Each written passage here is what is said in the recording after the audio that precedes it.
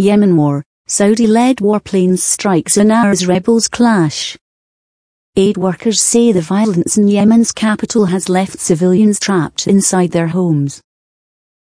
Airstrikes by a Saudi-led coalition rocked Yemen's capital Sana'a overnight, as fighting between previously allied rebel forces raged for a sixth day.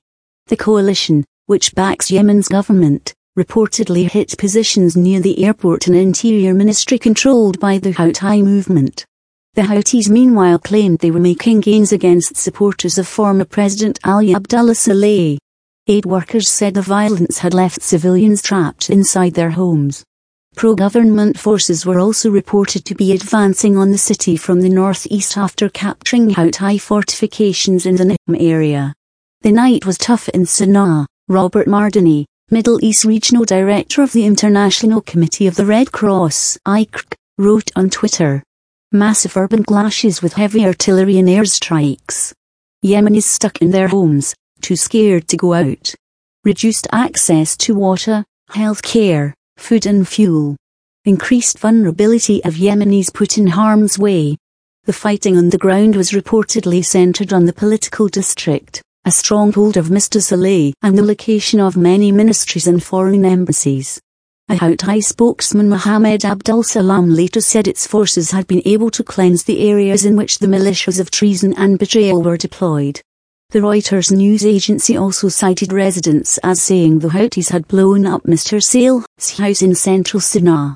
His whereabouts at the time were not known. The ICRC says more than 125 people have been killed since Wednesday night, when clashes erupted between the Houthis and Saleh loyalists following a dispute over control of the capital's biggest mosque.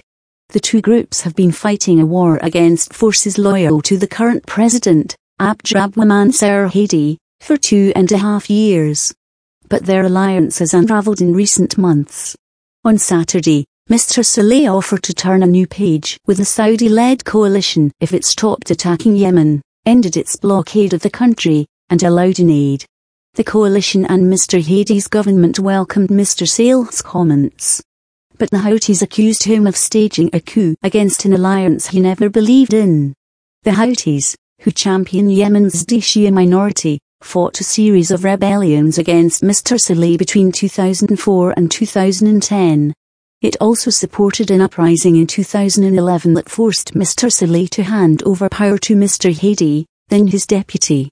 Mr. Saleh's supporters formed a surprise alliance with the Houthis in 2014, when they seized Sana'a amid widespread disillusionment at the political transition and Mr. Hadi's failure to tackle corruption, unemployment and food insecurity. In early 2015, the Allies ousted Mr. Hadi, forcing the president to flee initially to the second city of Aden and then to Saudi Arabia.